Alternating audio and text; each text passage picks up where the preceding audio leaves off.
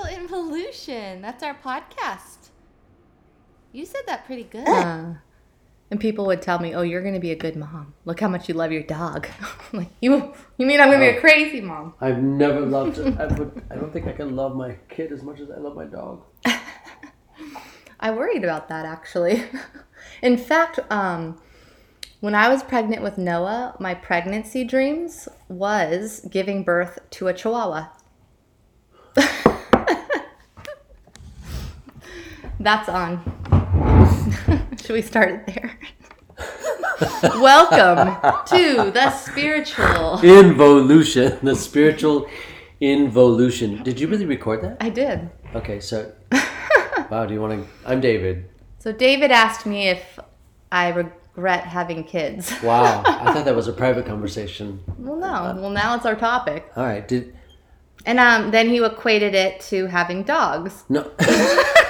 You have to erase this. We have to start all over. We can't erase it. No, but I said people usually hate that when you people without kids mention their dogs, and I told him no, I think it's a good thing, as close as someone without kids could get, because I was obsessively in love with my Chihuahua before kids, to a point where people were concerned that I loved this dog a little too much, and I think maybe I did. Mm-hmm. But it was a similar love to how I love my children. And maybe that's why I dreamed about having given birth to a Chihuahua. So this is while you were pregnant, you had a dream about giving birth, and it was a Chihuahua. Yeah. Huh. And it was maybe because that's the closest kind of love. But you were saying that you couldn't imagine a time in your life without a dog. However, there were moments in life, like when you were water skiing on the Delta, that you wished you didn't have a dog because, you don't want to end the fun and go home. And yeah, I wish I didn't have a dog so much as I had the experience of a lack of freedom, because I would love to have stayed out on the water, but I knew I had to go home and let the dogs out. Yeah. So there was a limited freedom in my experience. And I think that's similar to being a parent in a lot of ways. Not as extreme, because like you said, you can't... No, you can leave a dog in the backyard and not go to prison. Right, you can leave a dog in the backyard. They don't talk all the time. But... Do kids talk all the time? Yeah, that's what I was telling you, is there's times when it's just the freedom or the desire to just sit in silence, and yet you want to be a present person for your child and make them feel like their voice is validated, and that I want to hear their opinion. To me, these are very important things, so they grow up hopefully feeling heard. But there's times when I just want to say, stop talking. Yeah. But overall, I would never say that I regret having kids. I was saying to David, though, looking back, I think I was naive on how difficult it was, and perhaps would have learned a little bit more. Yeah, what would you have liked to have learned a little more before you had kids? Well, this is another thing that we could go into, but I have been playing this game with the universe where I have begun to read books that are just thrown into my view for some random reason. Like, I don't know why, and it's often on social media. Somebody will post a book they like, or reference a book or something will be referenced a few times of a book, and I'll just buy it without very much knowledge about it. I just say, oh, the universe wants me to read this book. Okay. And so the last book that I bought, which I'm currently in the middle of, I'm doing it audibly right now, is The Body Keeps the Score. And I forget the author's name. It sounds a little odd. His last name's like Vander Clock, I think. Okay, so The Body Keeps Score or Keeps the Score? I think it's The Body Keeps the Score. And ironically, as I started reading that book, last Sunday, we had a guest speaker named Brenda Wade. Yeah. Who talked all about trauma, which is what this book is really about. And then the preschool that I take tests to, they're doing a workshop, and they mention this book in the workshop that they're doing. The Body Keeps the Score? Yes. Dr. Bezel van der Kolk. Van der Kolk, there we go. Van der Kolk. And again, it's about trauma. And as I'm listening to this book, I realize there's a lot that I didn't and have not completely discovered in myself that I think could have made me have a better birthing experience, although I'm really glad the kind of birth I had. I knew enough then that I wanted to do it naturally. I knew enough then that I wanted to listen to my intuition. But there's a lot of things that this book is going into that's sort of revealing of how much trauma we hold either from our own birth, through our childhood and infancy even, to even epigenetically, like ancestral, what's held in our DNA through stress. And everybody has trauma, whether they want to realize it or not. There is an element of how we cope that's often tied into our childhood design, how we were raised. And I wish I really understood that, because as I'm learning it now, there's already developmental milestones I've missed, that I was wondering, they're talking right now about attunement and how oftentimes mothers inadvertently might miss certain cues that their baby's giving, and it causes the child to feel unheard or disrupt their ability to cope, many things, right? And you have to be really in alignment with what they're trying to convey without talking, right? So I just thought, wow, this would have been a fascinating book to read. What kind of milestones? The first 2 years of life, before the baby, the nursing process even is attunement. I was talking to the woman who runs the preschool that I go to, who is also my doula, and this is her wheelhouse. She's, all about healing from birth and onward, even before birth. But she said, I always say one of the most fascinating things that happened for me during my natural birth was after both of my kids came out, they army crawled to my breast. No joke. I was like, what is Noah doing? It's so weird. But they lay on your tummy and they will migrate to your boob. And my doula was saying, we take so much away from the birthing process that we question the ability for the mother to understand the child, and it will tell you everything. They give you these clues that you have to alternate the breasts every time, or ways to pump up your supply. And she said the baby will just know which boob to go to. You don't have to remember which side. If you're in tune with the baby knows. You are in alignment with each other. And just little things like that. And in the book, they were just talking about how the baby was fussy, laying on his back. He hadn't crawled yet. And the mother wasn't paying attention to the fact that something was bothering him. So she got closer to him and was doing all this kind of more aggravating things, which made him more fussy, which leads to some complicated bonding issues. I mean, I'm not explaining it very well. I'm following. And there's a lot of studies thrown into the mix. But I guess my point being, like, I don't think I've really resolved a lot of issues with that. And it would have been nice to have read this book before, just to understand that a little bit more, since it's foreign to me, and I wonder what that would have done, especially in those early years when I feel like I'm talking a lot, but there's a funny way about the way we parent in our society, American society. It's like my way or the highway. You're this lofty person that, your child must listen to. Yeah. And this idea of you guys being equals on the sense of we're both souls trying to communicate is lost a little bit. And I think there's something really powerful there. And that first attachment to your mother can really, at least if he's correct in his thinking. He being Van der Kolk? Yeah, Van der Kolk. If he's correct in this thinking, it can really, he talks about people being disorganized. If you're a disorganized person, it can come back to this kind of thing. Or if you disassociate, if you're numb to the world, if you handle stress that way, it could come back to this. And it's just kind of fascinating. And I was looking at my own birth story, as a C-section. So I came out as a C-section. And my mom then got an infection, and I was separated from her for 5 days. Like I could not see her. And I always wonder, I wonder what, as a small child, right, I can't remember any of this trauma. I was just born. But did that leave an imprint in some way of separation anxiety? Because I have a lot of separation anxiety. I've always feared people leaving me to probably a level that's more than most. And it just made me curious. Like, I wonder how much could be attributed to that, or is this all just fluff? I don't know. Huh. What do you think, David? I think I love listening to you talk. My world gets bigger. My curiosity comes alive.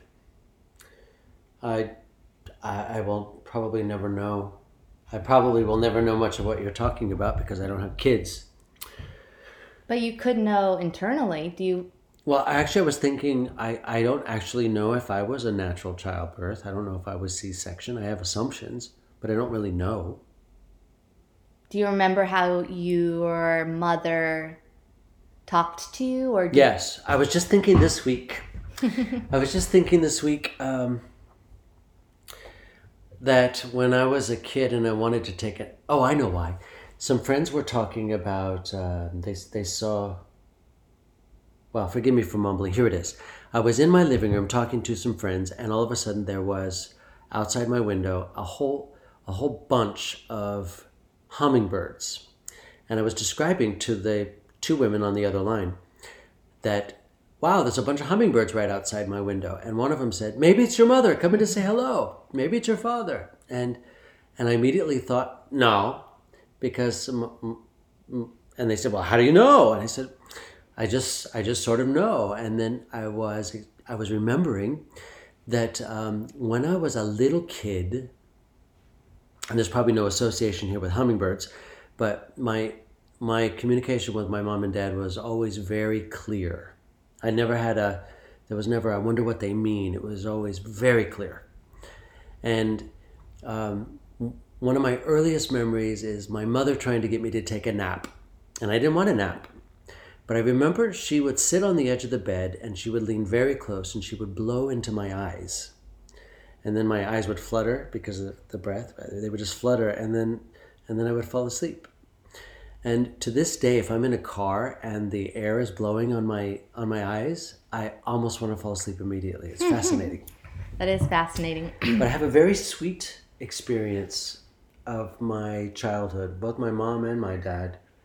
I don't know if it was real, because some of my siblings we don't share the same recollections.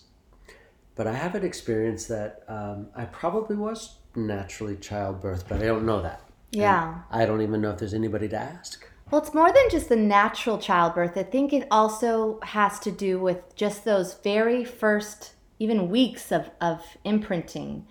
And there's a lot of postpartum depression that can also affect how those initial imprints, are formed, apparently. And my mom has this story about, she was driving with me. I was just born. I was 2 months old. So 2 months in. She stops the car. She looks at me, and finally the bond happened. She said she started crying, thanking the Lord, how lucky she was. But until that point, it had been alarming to her. Like, it hadn't sunk in. Like, the depth of love just wasn't there. And I'm wondering now if it's because of those 5 days that we were apart. The initial bonding of breastfeeding didn't happen, and there's actual hormones that are released, like oxytocin, love hormones that happen in breastfeeding and in natural childbirth. And in the process of birthing without drugs, these chemicals are released that help that process, all of which was taken away. Then you have the fear, Hank, always a Hank bark. Then you have the fear of her own health, right? She was traumatized by the birthing experience. I mean, it was the worst labor story I've ever heard, and it was hard for me to get over, knowing I had to give birth and her genetics were in me. I was like, oh gosh, this is horrific. She almost died, and then she didn't get to see me for 5 days. Like, how much trauma is in that scenario, whether it's directed at me or her? and her having to get over it to finally be okay with being a mom for me. Like she had me almost taken away. She almost lost her life. And then finally, after 2 months, it like dropped. Oh my gosh, I'm lucky. I have this beautiful baby. But what happened in those 2 months of time, So would you say that you're damaged? Well, I don't know if I'm damaged, but I think we all have work to do, even if it's, our history of our ancestors, looking at the trauma that could be passed down. And just like mindfulness, right? The first thing is to be aware of your story or aware of it. And so you can understand maybe where your idiosyncrasies come from. And it's your homework kind of to delve into it a little bit and really get in your body. And I think that's where this book is going, is if there's trauma stuck in there, it doesn't just stay there. It's going to express itself in your body and manifest in different ways. And so... Does anyone have an ideal birthing story? An ideal bonding story? An ideal life? Well, I think I came close. I think the leap that I made from my mother's birth story to mine was a healing leap. I don't think it was a complete healing leap because I hadn't done the full work yet. I think I could have done more. But going from what I just described my mom going through to going through coming to me with no drugs, natural birth with a baby army crawling to my breast to bond. That is a huge leap that I'm hoping will be implanted in their DNA. And then my daughter's birth experience, I'm hoping will be even better. Like, I'm really fascinated by this idea of our role here is to drop the baggage our ancestors gave us so we can free our future. And there's science now that says Holocaust survivors, their relatives carry these stress hormones in their DNA. It altered their DNA, causing issues in generations to come. If this is true, I mean, I haven't looked into it enough to say it's true or not, but it's fascinating to me. Wouldn't that be interesting or hopeful to think about us doing the work internally so we can not pass on the trauma that was passed on to us? And what a gift that would be, right? Yeah. The one of the earliest things I recall from my biblical studies was the statement, the sins of the fathers are passed to the third and fourth generations of their children. And I thought that was odd. But now I'm beginning to interpret that to mean the misworkings, the unworkability, the wounds, the injuries of our predecessors are passed on generationally. And right. That would be exactly what you just said, although it might be interpreted differently. So as a person who's listening here, what if we don't have kids? How would this information be relevant to anybody's life today in 2020? Well, I think even if you don't have kids, you could play a role in changing somebody else's DNA. Like being which you do, a messenger of freeing yourself from the trauma, forgiving yourself, detaching from certain identities, right? Loving yourself. All of this has an effect, just like the Holocaust had an effect on the DNA of those people that were in those concentration camps. We are creating an atmosphere that can either inflict trauma on people or heal trauma, whether you have kids or not. I think if you have kids, you have the benefit of potentially being a direct access to it through my placenta, through the umbilical cord, all the stress hormones that were there, all that stuff is like directly, I think, what's the word I'm looking for? It's a big push to look at. Motherhood is essential to healing, I think, the trauma of the world. But we all have a role to play whether you have a child or not, I think. And it also does start with you, like healing your own trauma so you can go out and start to heal the other traumas or be part of the healing. So I don't know enough about this, but it's been my noticing in the last 5.5 decades that sometimes the acknowledgement of the injury or the wound of the past, whatever that is, real or slight or imagined, is a reinforcement and a re-engagement and a reactivation of said injury. Sometimes for me, the way to be liberated from something that's not working is to give up whatever it is that's not working. Mm-hmm. Even the ideation or the digging back or the looking for it. Yeah, I think, well, Brenda Wade, who came and talked, somebody brought up a question about this, about they're really wanting to heal something traumatic. They've looked at it, and it's still coming back to haunt them. Like, they're trying to do all the work. They're willing to let it go, but it's just not going. And she made an insightful comment, I thought, was you embrace it coming back. And you say, you know what? I obviously didn't get it all the first time. I'm going to look at you again. I'm going to resolve it. And I'm going to let it go again. It might come back. It's not like one thing heals you. But if you hide things and put things under the rug, I think we do ourselves and ultimately do a disservice. I think nothing just goes away until you look at it.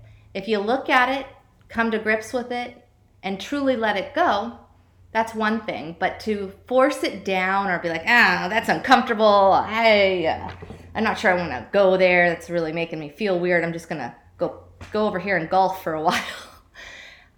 I'm not sure I don't know if that's healing. I follow everything you just said. And I'm wondering if there's also another way that it's possible for something to dissipate simply from discontinuing to breathe life into it. So I follow what you just said about squishing down and pushing down. So much of my life has been doing that, just push it down. But the older I get, the more I realize that there's some things I don't even push down. I just don't want to give it any energy, and it just disappears. Not necessarily a pretending or a faking. It just disappears. And maybe that's because I'm surrounded by people who are like you and like so many of my network and my friends and my associates. Maybe just being around high-minded, highly evolved and evolving people, they tend to bring people up with them. So when you're saying that, what comes to mind is this idea of there might be a certain event that happens that can dissolve. But if there's a pattern or a structure that's occurring where similar events are happening or things of that nature, that might be where you have to go deeper and kind of look at, why do I handle separation so poorly? Why do I get panic attacks when I feel like somebody is leaving? Or, this is I've let it go, it's not bothering me today, but is this something that's coming back all the time? It's like my go-to coping mechanism or my go-to way. And is it healthy? There's certain things are not healthy, like they're causing something inside you. You can feel it in your body. And if you don't look at those things, I think they manifest. And, I'm just still haven't finished the book, but I'm wondering where it'll go with, because your body keeps the score. Yeah. What I was wondering is, okay, I see where this trauma is. Let's say I understand the potential for trauma here. But I don't remember the event. I don't know how am I supposed to work on this? It's just it's part of it's, maybe that's later in the book. Well, this is where spiritual practice becomes very valuable. Slowing down, really slowing down, spending time in nature, being more and more present to the gap between my thoughts. In the quiet, I began to, some of the noise begins to settle down, and some of the eternal, ongoing, important messages reveal themselves, but also some of the the echoes or the replaying of tapes that I don't want become really clear, and they begin to dissolve. So slowing down my mind has been very, very helpful, and it makes it easy to be present. Yeah. Because there isn't, in one of my circles, in one of my groups of friends, they will call it a recurring conversation. We have recurring conversations, and they're never resolved because we continue to have them. They continue to happen over and over and over. Anyway, so how are you today? Oh, how are you today? I'm actually quite content. Well, it's funny when you're talking about things that happen over and over.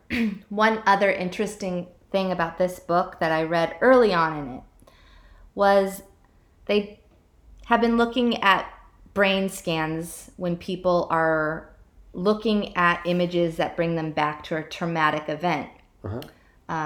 For example, a war veteran, right? Or somebody who was raped, or these are big things.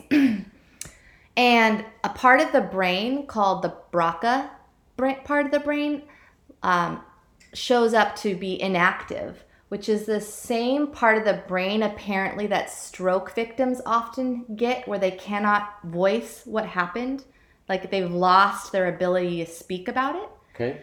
Which brings to light this idea of art. It brought art to me, and he was saying a big part of this, the struggle of resolving the trauma, is literally the part of your brain that you need to use to talk about it, because that's often how you release things, is to be heard and validated and seen through a traumatic experience so you don't feel alone. I was thinking about, there are moments in my life that were really traumatic, and I always turned to art, and it would feel so good after I would do something and it felt like I left my emotions on the painting, and it wasn't for any reason to make a nice painting. In fact, I think when John met me, I was depressed, partly because I was... John being your husband? My husband met me. I was taking a birth control pill actually at this time. And later I would see this birth control on the commercial saying, "Did you have suicidal thoughts on this birth control? You can, win a lawsuit." Because I felt suicidal. But I thought it was so weird. I was like, I don't know why I'm this depressed. Like, it's really... ugh. And so I kept making these dark paintings to try to, release. And John was like, "What's wrong with you? This is, really dark." And I don't know. It's just making me feel better. But after reading this book, I thought about art therapy and what role art could have in releasing things. And the parts, I think it's just interesting to see that our actual brain chemistry is changed in certain ways when it comes to probably anything, but certain traumatic events, they shut down or activate certain parts of you. It makes you feel like a robot a little bit, like, well, you pull on this will happen. You pull on that, this will happen. Mm-hmm. And I don't know where I'm going with this, but I was just fascinated by it. While you were speaking, it was occurring to me a question. Is it possible that not every technique will work for every person, because there isn't a one-size-fits-all? Like, for instance, art is a great avenue for you to have to exorcise, to have an exorcism, if you will, to have a resolution or I've just lost the word, a catharsis. Mm-hmm. I watched Mauricio, for example. If he doesn't work out, he starts acting like the person you were describing, like the person who actually needs to have art, let's say. But when he works out really, really hard, he's like a transformed human being, and I don't think it's just because he wants to work out. Like, mm-hmm. something happens, his ability to have catharsis and freedom. That's how John is. I think for sure nothing is one size fit all. Nothing in life is one size fits all. I have a colleague, right? A clergy colleague, who's also a licensed therapist in California.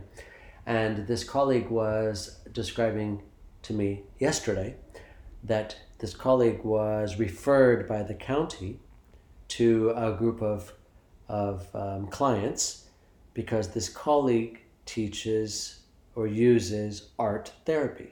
as part of this colleague's practice. So art therapy was totally in my world yesterday as a conversation. I find that interesting. Funny. Yeah, you could definitely see how it works. I'd always thought it worked somewhat intuitively, but to see how it could work on a level of science, like, oh, the actual part of the brain shuts down that would help you talk about it. Oh, well, that's interesting. That's so interesting. Makes me wonder why that would happen. I don't know. Yeah. So where are we right now? We're 30 minutes in. We could. Are you feeling complete?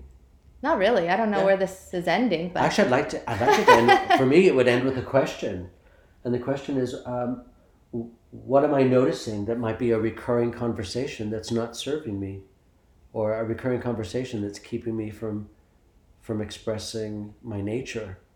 Is there anything in my past that impedes my ability to be fully self-expressed? That's what I'm asking myself right now. All right.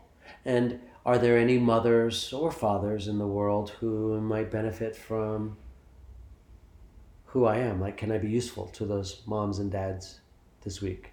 I'm going to pay attention to that. Are there parents who could use some support systems? I didn't come over here thinking that was going to happen. Well, it's something powerful to think about. I haven't fully wrapped my head around it either. I just started reading this book, and I mean, it goes back to Michael Singer and the Untethered Soul a little bit too, detaching from things that don't serve you and really looking at the ego and all of these things that I think many of us just don't take the time to delve into. So I like your question. Me too. What questions do you have this week? I'm going to have that question. Okay. Well, I like that question. I don't know. I think I'm going to continue just delving into this book and maybe journaling more. Maybe even asking my mom a little bit about how she felt. She's not an emotional person, but I'm wondering, I mean, she did tell me that story about having to stop the car and crying. But I never asked her, and I know the birth process was fearful. She had a lot of fear, but what did that feel like for those 5 days? What emotions stirred in her? I'm curious. I'm kind of curious about her story. Yeah, I will. I'll ask her. All right, you all, if you have any suggestions or insights, which I'm assuming... I'd love to hear them. I know the people at our church are well-versed in this topic. I know a few, and I'm sure I'm butchering the book if you've read it. I'm only halfway through as well. But I hadn't even heard about it before today. Apparently, it's a big book in the therapist world. Okay, so what were you saying to the listeners? When? Just now. I'm just saying. Well, I think from talking to a few people at the Center for Spiritual Living, I have a feeling many have read the book. Huh. I bet you. And many probably have really good insights and would be better at talking about this topic than I would be. So I'm pretty enthralled with what you were saying. Well, I don't think I did it justice. I feel like it's something to expand on, though, which is good, and So maybe that's that's part of the suggestion for people. There's a hummingbird right outside the window. It's your mother. No, my mother would know. My mother's complete. Well. Okay, I have nothing else. Have a great day, everyone. Ta-ta. Bye.